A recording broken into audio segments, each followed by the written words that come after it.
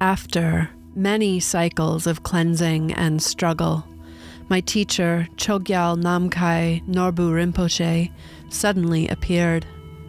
I saw his face and felt his presence strongly. Then, without anything being said, he introduced me to the nature of mind. Instantly, and without transition of any kind, my mind opened into pure, boundless clarity. Absolutely without content, it was both the content and the context of all thoughts and sensations. When my mind opened to itself, I was stunned. This was different from the ecstatic clarity of the Dharmakaya. This was clarity in the body, absolutely contentless. It was the container of all experience. As the condition persisted, my shock turned to amazement and then to giddy joy. I felt various thoughts and sensations arise and disappear into spacious clarity, not affecting it in the least.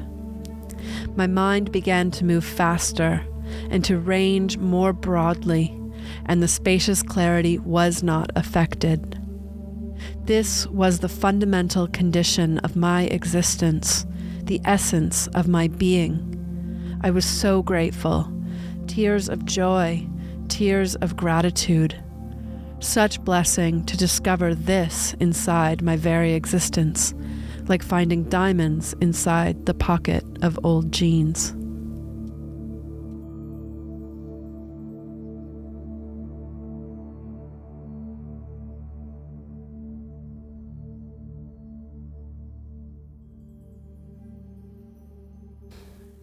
Hi, my name's Carrie. The reading you just heard was an excerpt from the book LSD and the Mind of the Universe by Christopher M. Bosch, Professor Emeritus in the Department of Philosophy and Religious Studies at Youngstown State University in Ohio. The quote is his transcription of a portion of a high-dose LSD session he took in the late 90s, which was a part of a greater project where he set out to explore and map the terrain of the psychedelic experience. A deep dive where he went on 73 high-dose LSD journeys over 20 years. He is also a practitioner of Tibetan Buddhism. Me, I'm a student in the Master of Pastoral Studies program at Emmanuel College. Emmanuel College is a multi-faith theology school at the University of Toronto. I'm in the Buddhist stream, and I've practiced Vipassana meditation for over 15 years and studied the Dharma from a modern, mostly Theravadan Buddhist perspective. I'm also into psychedelics.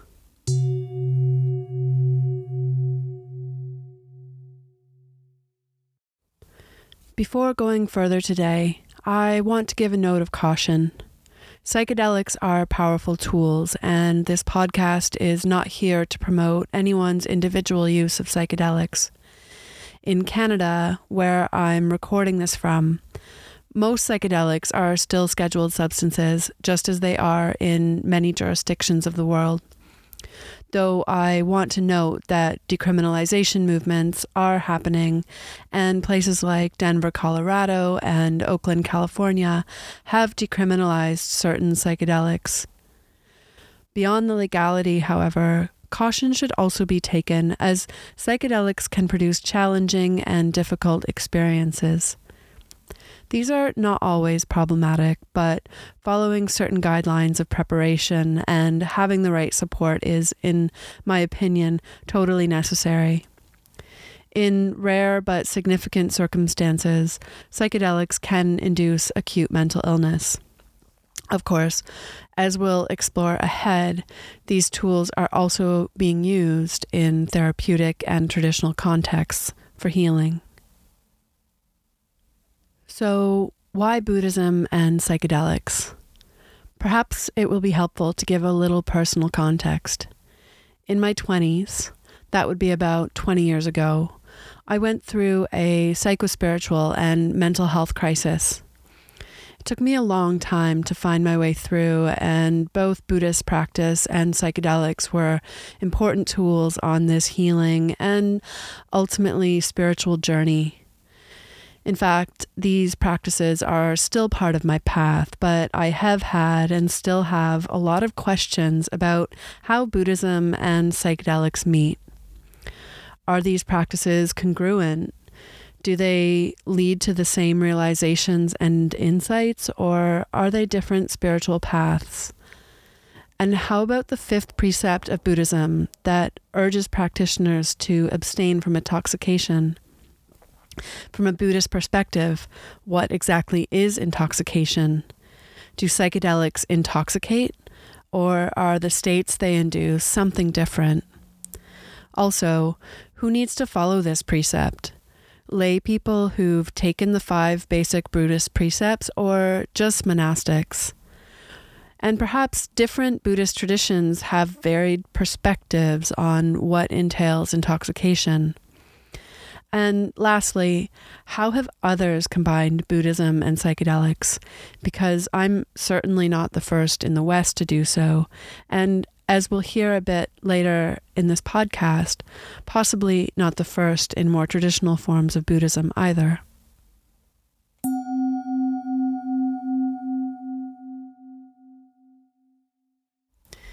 These are personally important questions, but now that talk of psychedelic-assisted psychotherapies are making their way to the popular media with covers on the likes of Newsweek magazine and articles in Scientific American, as well as that some psychedelics have been deemed breakthrough therapies by the Food and Drug Administration in the United States, these are questions that Buddhist practitioners, whether they be Buddhist psychotherapists or health professionals, Buddhists who might be offered psychedelic therapies for their own healing, or Buddhist religious leaders who might have their students or Sangha members exploring psychedelic practices for their own healing or spiritual benefit, are questions they might need to consider. Another reason to consider the connection of Buddhism and psychedelics is that new research has been published over the last few years looking at combining meditation and psychedelics in a therapeutic context. This is important because it's bringing the contact of the contemplative aspect of Buddhism and psychedelics into new arenas, and we'll look at some studies more closely in a moment. But for those that are new to these areas, there are growing research bodies on both psychedelics and meditation independently. Research over the past 30 years shows many significant healing benefits from meditation and mindfulness, including helping to relieve stress, possibly treat heart disease, lower blood pressure, reduce chronic pain, and improve sleep, in addition to the potential benefits on mental health. And following a half-century of prohibition, the last 20 years has seen a resurgence of research on the possible healing benefits from the therapeutic use of psychedelics. For anyone new to this topic, psychedelics include substances such as LSD, MDMA, DMT, and ketamine, as well as plant medicines sacred to various indigenous cultures, such as psilocybin-containing mushrooms, ayahuasca, San Pedro, and peyote. And I want to leave a note here as well that depending on one's worldview and way of approaching psychedelics, they can be seen as drugs, sacred medicines, sacraments, substances, or tools. Early research in the 1950s and 1960s showed therapeutic potential of psychedelics for alcoholism and mental health disorders, but were outlawed in the West, even for research purposes, in the late 1960s and early 1970s, following the counterculture movements of the 60s.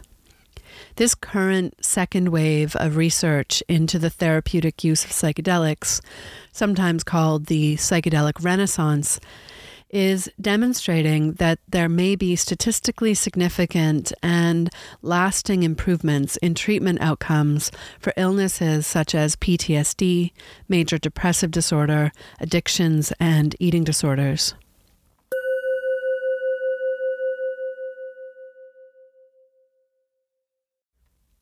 These are encouraging results for both psychedelics and meditation benefits independently, but how about combining the two practices for healing benefit? As mentioned a bit earlier, some new research has begun to explore just this. A hypothesis and theory paper out of the University of Oxford in the UK from 2021 titled Psychedelics, Meditation, and Self-Consciousness states this in its introduction. There is intriguing evidence of overlap between the phenomenology and neurophysiology of meditation practice and psychedelic states. In particular, many contemplative traditions explicitly aim at dissolving the sense of self by eliciting altered states of consciousness through meditation, while classical psychedelics are known to produce significant disruptions of self-consciousness, a phenomenon known as drug-induced ego dissolution. This article goes on to review and discuss the existing evidence in the research literature for the ways that meditation and psychedelics share similarities and differences in how they induce selfless states. They begin by qualifying that self-consciousness, the sense that we are an individual identity or an I, is in fact multidimensional and includes somatosensory, agentive, narrative, and social components. The authors then examine the ways that different styles of meditation and different psychedelics disrupt certain dimensions of self-consciousness and not other dimensions in their own unique patterns, basing this on neuroimaging studies as well as qualitative research of people's experiences.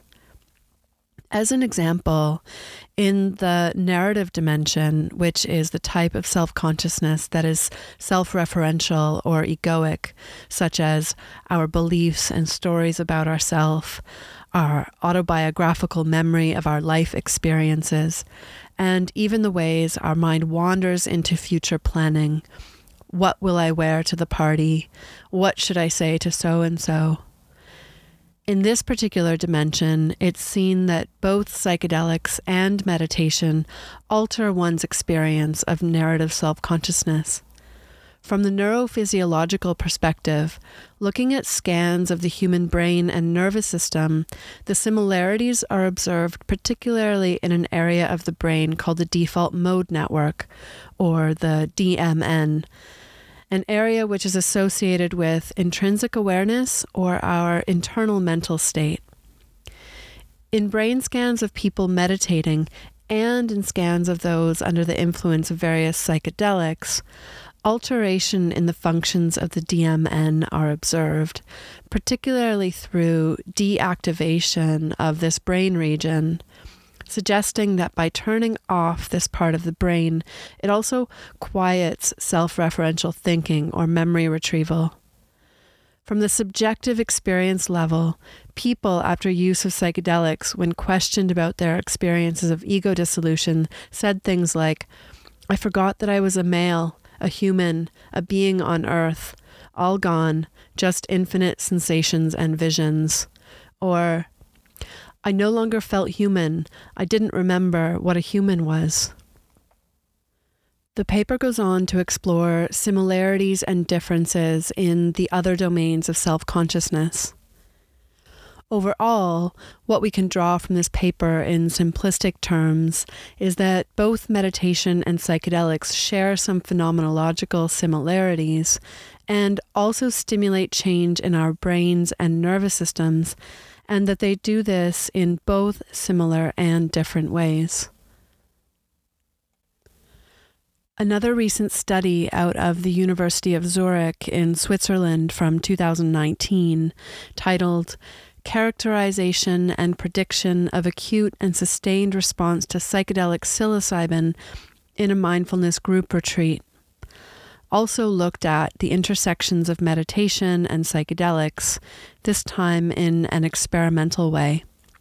In this double-blinded study, the researchers gave either a placebo or psilocybin to 39 meditators on the 4th day of a 5-day silent mindfulness retreat led by a Zen Buddhist meditation teacher. Results of this study showed some interesting things.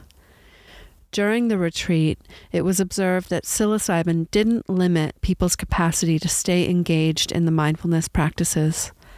And in individuals who received psilocybin, there was an overall deepening of states of mindfulness during the drug effects relative to the placebo group. Some participants in both groups had mystical type experiences, though it was more frequent in the psilocybin group. And it was also observed that those that received psilocybin had greater post-retreat levels of mindfulness and larger positive changes in psychosocial functioning at a 4-month follow-up. This is a small study and big conclusions can't be drawn from it, but looking at these two articles together, it can be considered that there may be similarities in the ways that psychedelics and meditation affect our brains and experience, and though more research would be needed, may have synergistic effects.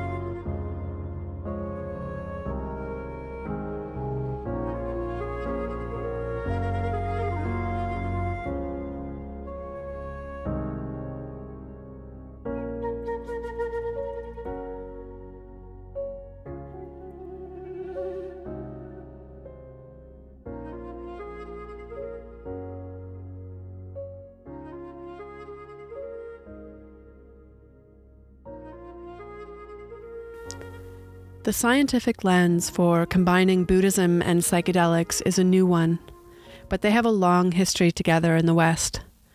Eric Davis, an American writer and scholar, recently stated at the Religion and Psychedelics Conference by Chacruna, the Institute for Psychedelic Plant Medicines, that Western Buddhism would not exist as it is without psychedelics.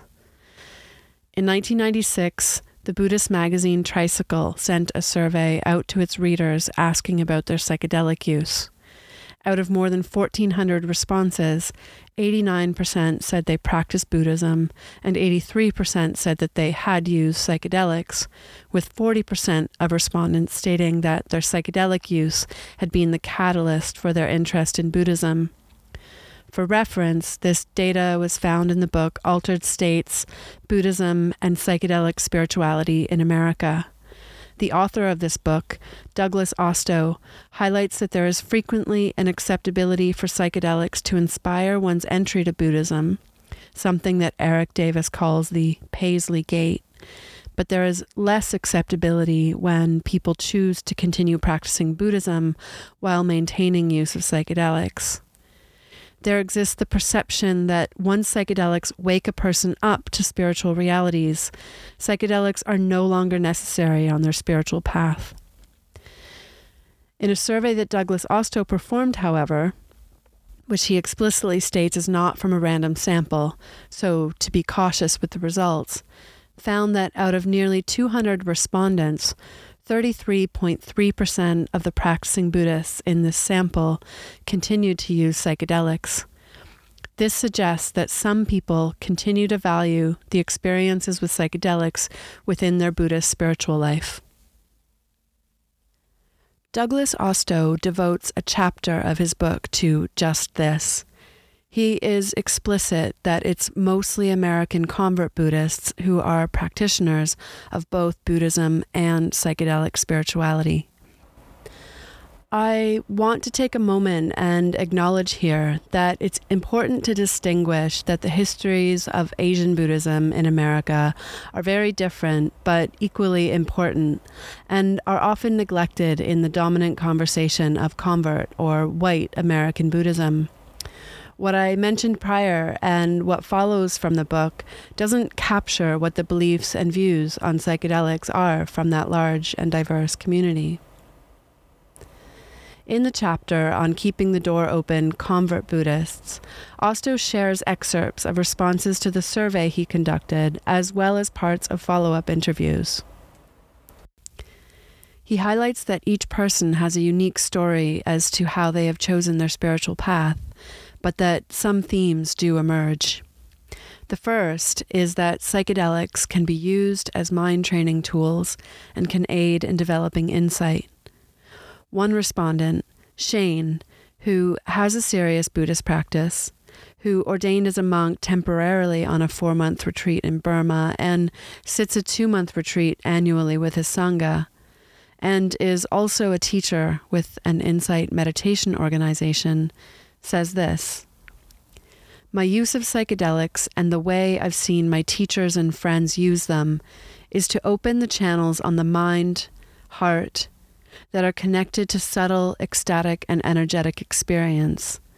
I feel supported by the plant medicines to work beyond my normal range of experiences and to be able to use these experiences to see more clearly in the subtle realms." A second theme that Osto highlights in his Keeping the Doors Open chapter is that psychedelics can act as teachers themselves, or spiritual medicines.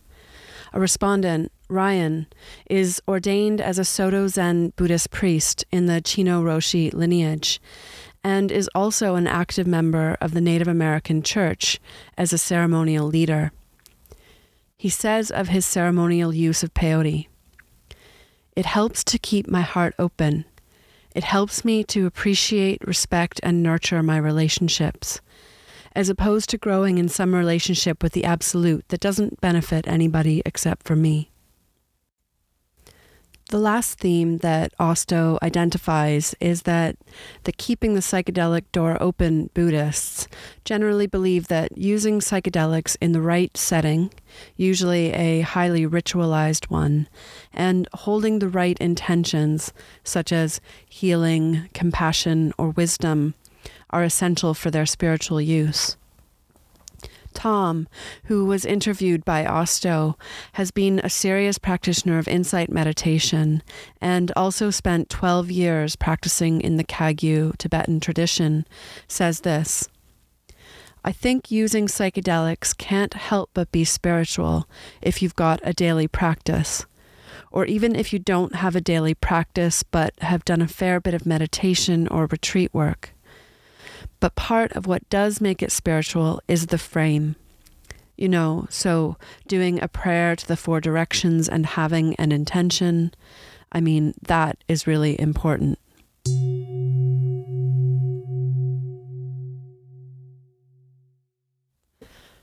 But what about the 5th precept?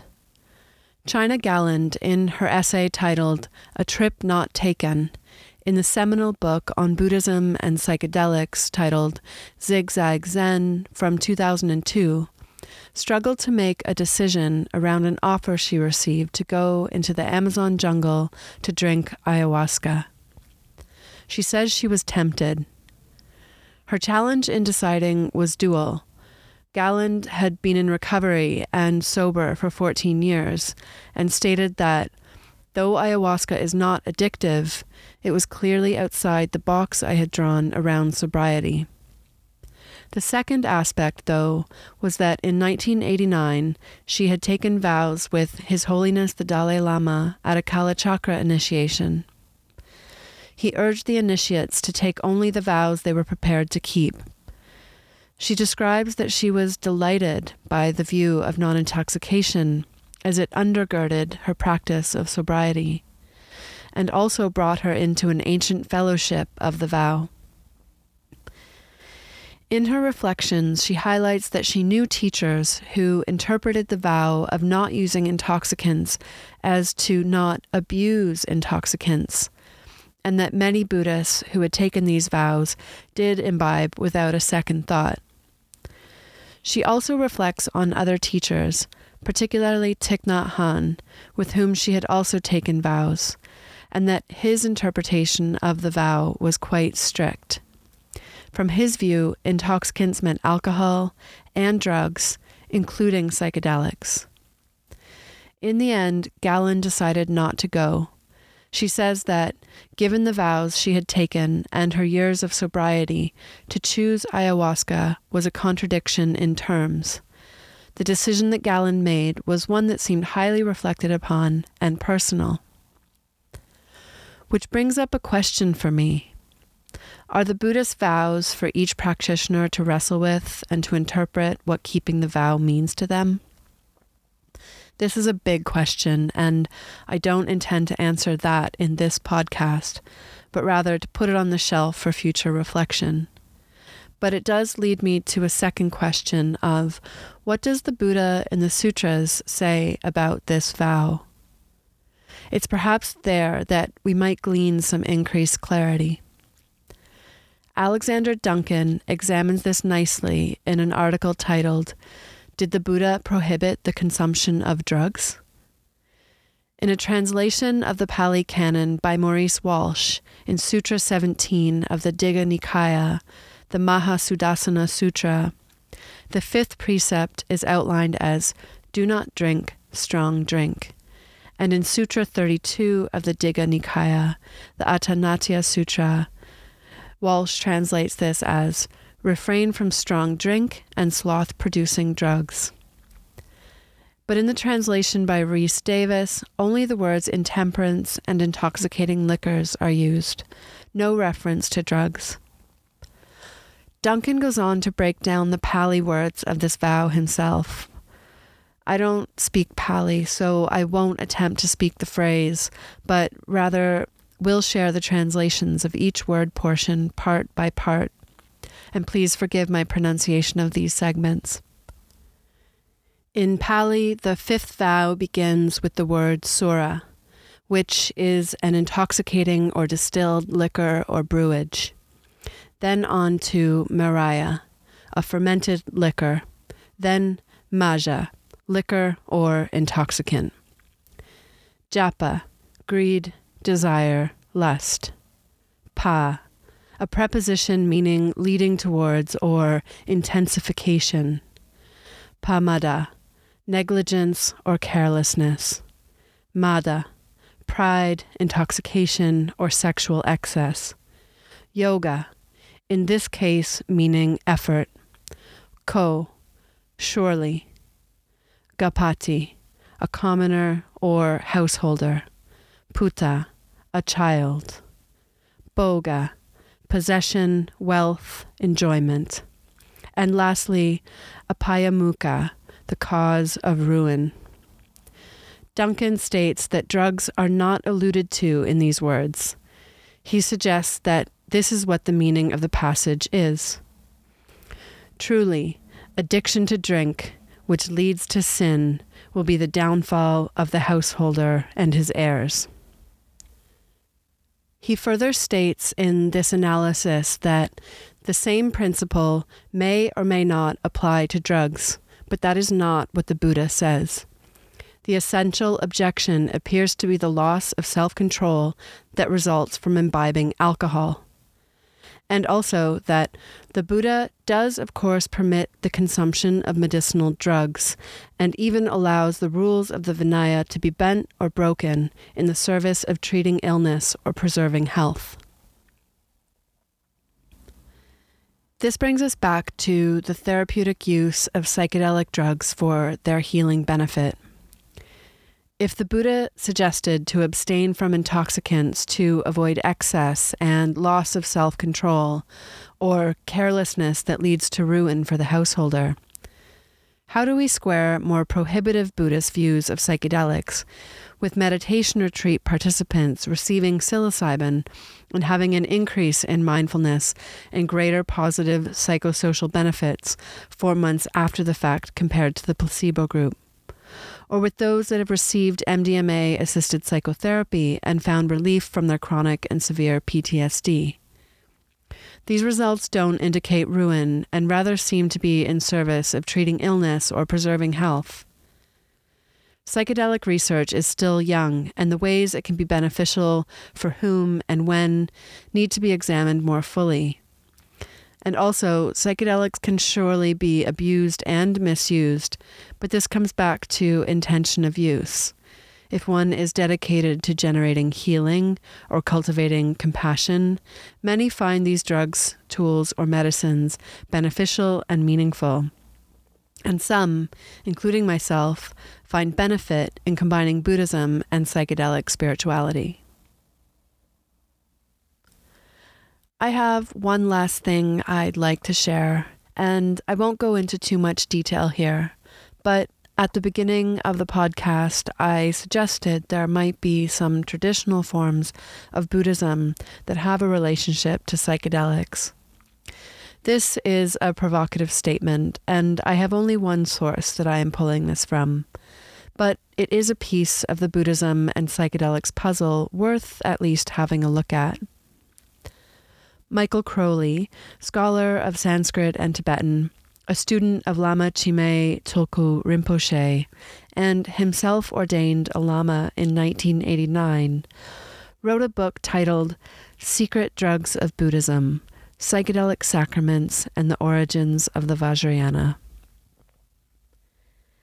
In this book, Crowley examines historical, textual, and artifact evidence alongside an examination of the regional botanical psychoactive plants that may have comprised both the ancient Vedic Soma and Amrita.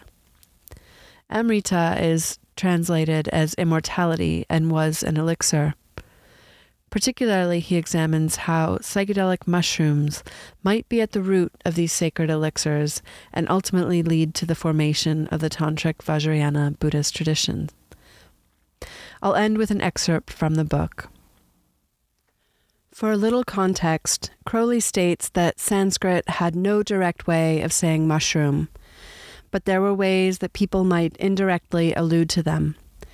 He says that one said chatra or atapatra, the meaning of both words being parasol or umbrella. Crowley writes, armed with this alternative meaning of atapatra, stories about parasols take on new significance. There is a legend that the king of the chthonic serpent spirits, the Nagaraja, presented the Buddha with a jewel-encrusted umbrella.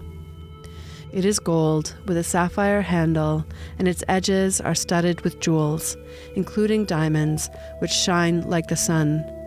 The jewels give off a nectar which can quench the thirst of all sentient beings. This nectar is neither bee food nor a thick, pulpy fruit juice. It is, of course, Amrita. And despite the claims about the thirst of all sentient beings, we should not think that it is merely something needed on a hot day. Thirst is Buddhist technical jargon. It is shorthand for that craving for one's circumstances to be otherwise that lies at the root of all suffering. To truly satisfy this thirst is to achieve nirvana.